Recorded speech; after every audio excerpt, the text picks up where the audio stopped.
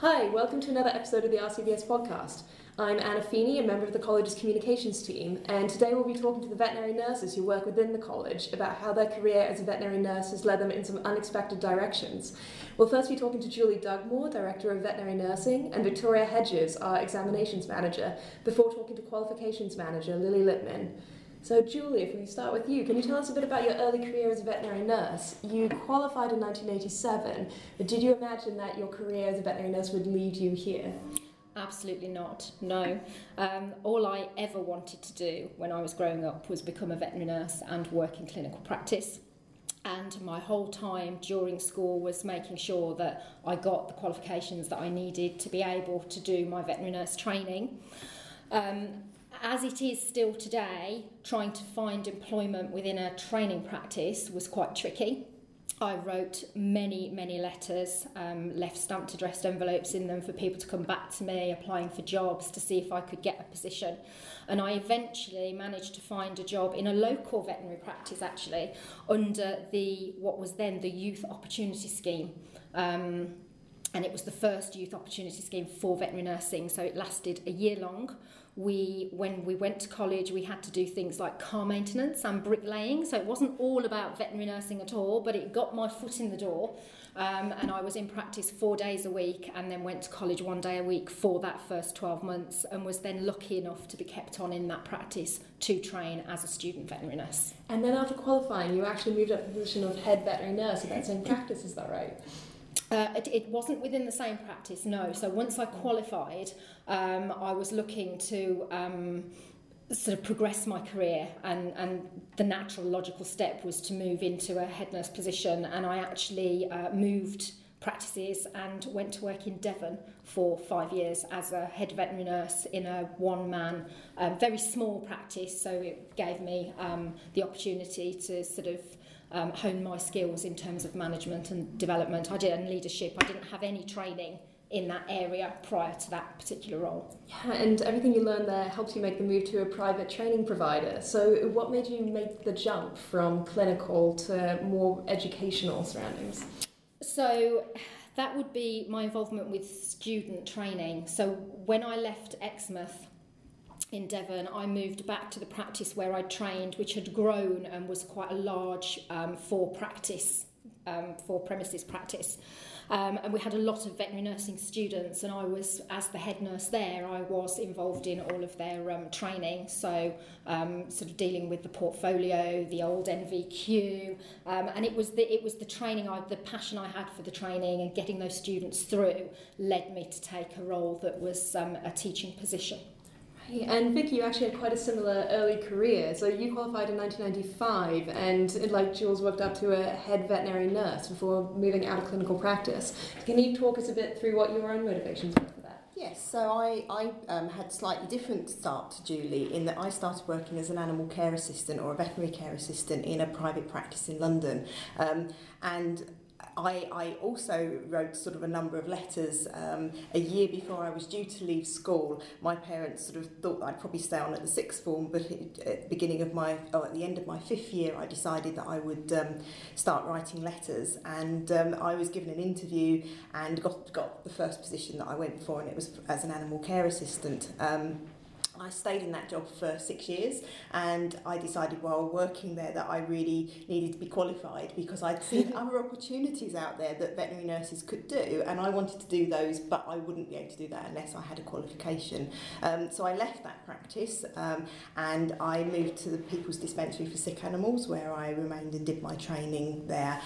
Slightly different experience to Julie's. It was a distance learning programme. The PDSA in those days used to issue you with sort of weekly notes. Our lectures were done by the vets and veterinary nurses in the clinic, so every so often we would disappear up into the staff room and have our lectures, so I didn't actually physically attend a college, and we had a lot of tests during that time, and I was sort of very delighted to finally qualify in 1995 after having been working in practice for nearly 10 years at that stage. So you'd earned the qualification at that point? I did, yes. I promptly left. It's part of the PDSA's training scheme at the time was that it didn't necessarily lead on to a job, and I chose to leave to do some of those other things that veterinary nurses could do. And I joined a pet food company and started to travel the country promoting pet food. So at the time, did you know lots of other vet nurses who were doing similar kind of career changes? Were they mostly all in clinical? I suppose when you're working in veterinary practice, you see the sales reps quite frequently. So sort of from when I started in that first practice, we had no other qualified nurses in that practice. So, I was able to, I was meeting most of the reps and talking to them. And that was probably my motivation to qualify, was almost because I wanted their lifestyle and not necessarily the lifestyle I had at that time. And so, yes, it was my natural progression that I would do that, because I was seeing those people who were out there and encouraging me to do something different but work in practice every day. And as coincidence would have it, both of you actually joined the college within 1 week of each other. So how did it feel to come and work for the regulators? Julie, if we start with you. Well, I suppose for me it was a natural progression. Part of the role that I had when I was with the private training provider, part of it was teaching veterinary nurses and also dental nurses, incidentally. And then the other part of that role was actually going out and auditing and observing the students, doing health and safety checks. So when the role of external verifier came up, it seemed a natural progression to me to be able to stay in the veterinary nursing profession, which I absolutely knew I wanted to do, but also be able to use the skills that I'd gained within that private training provider. It was a different environment. It was an office environment which I'd partially been in previously. And it was quite hierarchical at that time, I have to say. There have been a lot of changes and developments over the years, and it is now a different organisation to work for sure. Nice. Did you find the same kind of culture change when you first started to now? Yeah, I suppose I'd sort of come up. So from my selling of pet food, I then went on to go back into practice for a short period of time, and then I also worked for a private training provider. I was teaching animal care but not vet nursing, and I was approached by City and Guilds at one point to be their external verifier for that qualification. So when the job was advertised for the RCVS external verifier, it was like natural that I was going to go for it, and it was a good time for me to make that change.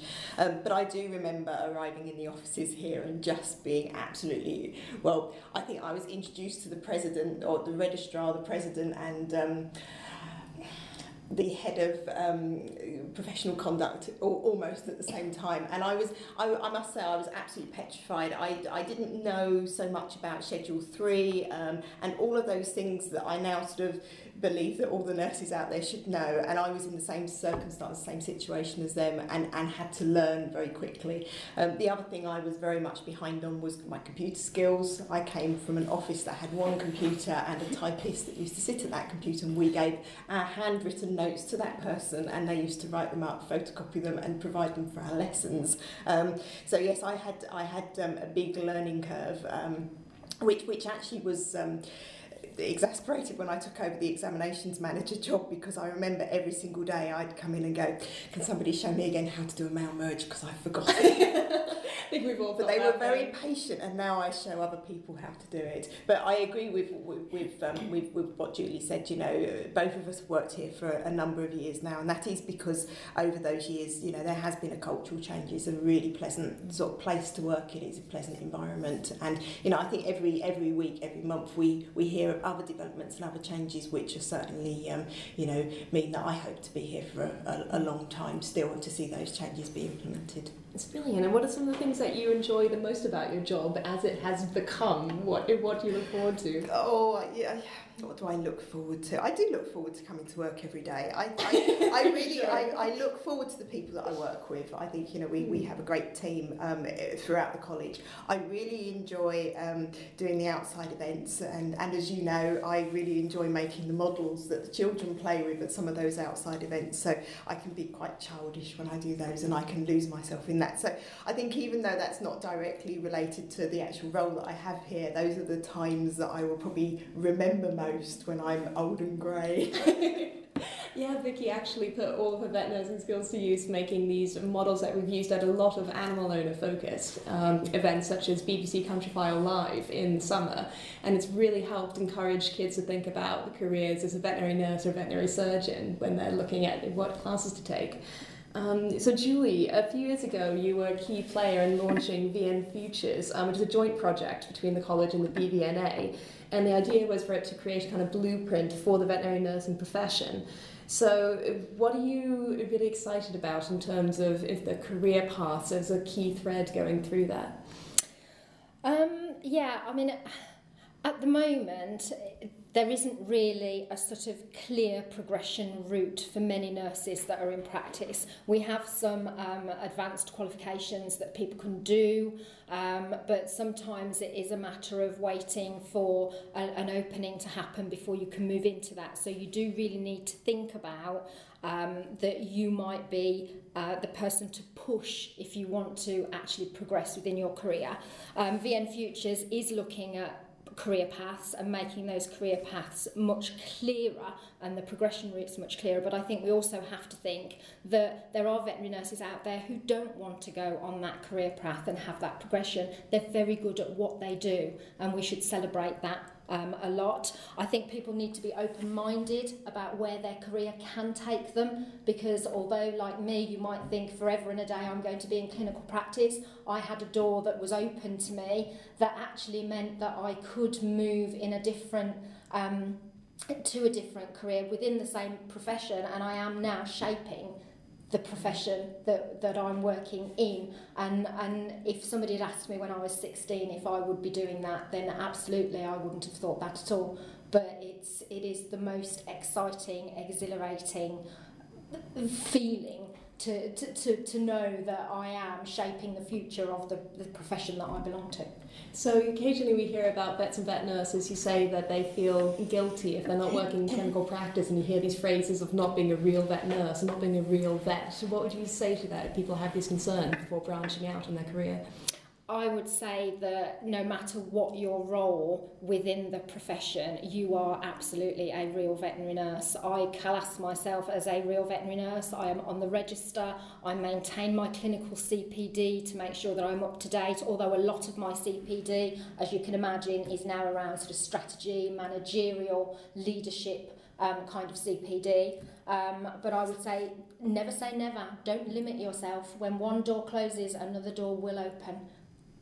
And I think that, you know, from that side of things is that most people who go into veterinary nursing, it's about animal welfare, and you know, both me and Julie, at the end of the day, you know, we're making decisions about people that are going on the register in various different ways, either through the examinations or deciding somebody who's coming from overseas can go onto the register.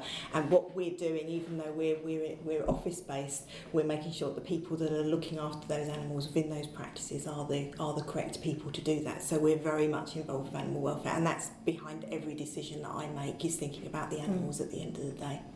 Thank you both very much for talking to us about this. It's really exciting to hear about the vet nurses that we have within the college.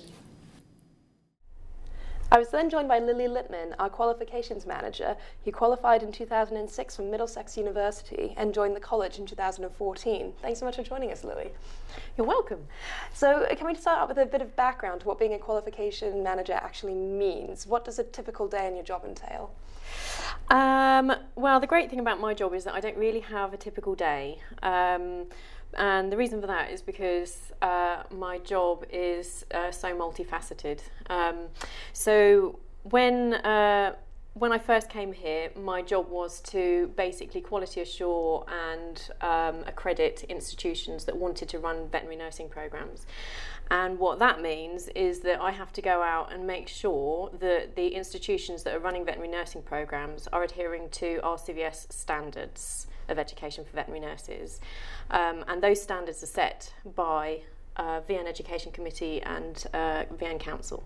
So, and they're there for a reason, and that's to maintain the integrity of the professionals that we have coming onto our register. What happens on a sort of daily basis is I'll be doing a lot of catching up with the team about various institutions. So we have further education and higher education institutions. and the quality assurance schedule will be discussed quite rigorously amongst the team about what we need to do for each institution. Once we've worked out what we're going to do for the year, I then have a little schedule, like a quality assurance schedule, where I go out and I spot check, if you like, a bit like Ofsted, but not as scary, hopefully, where I check the standards are all being adhered to as they should be at centres and at training practices, and also at the awardee organisation level and the university level as well. So ultimately it's about ensuring that all vet nurses who are qualified in the UK are up to the same standard and that they're able to care for the animals. Yes, that we have an acceptable minimum baseline of the skills of the nurses coming onto our register.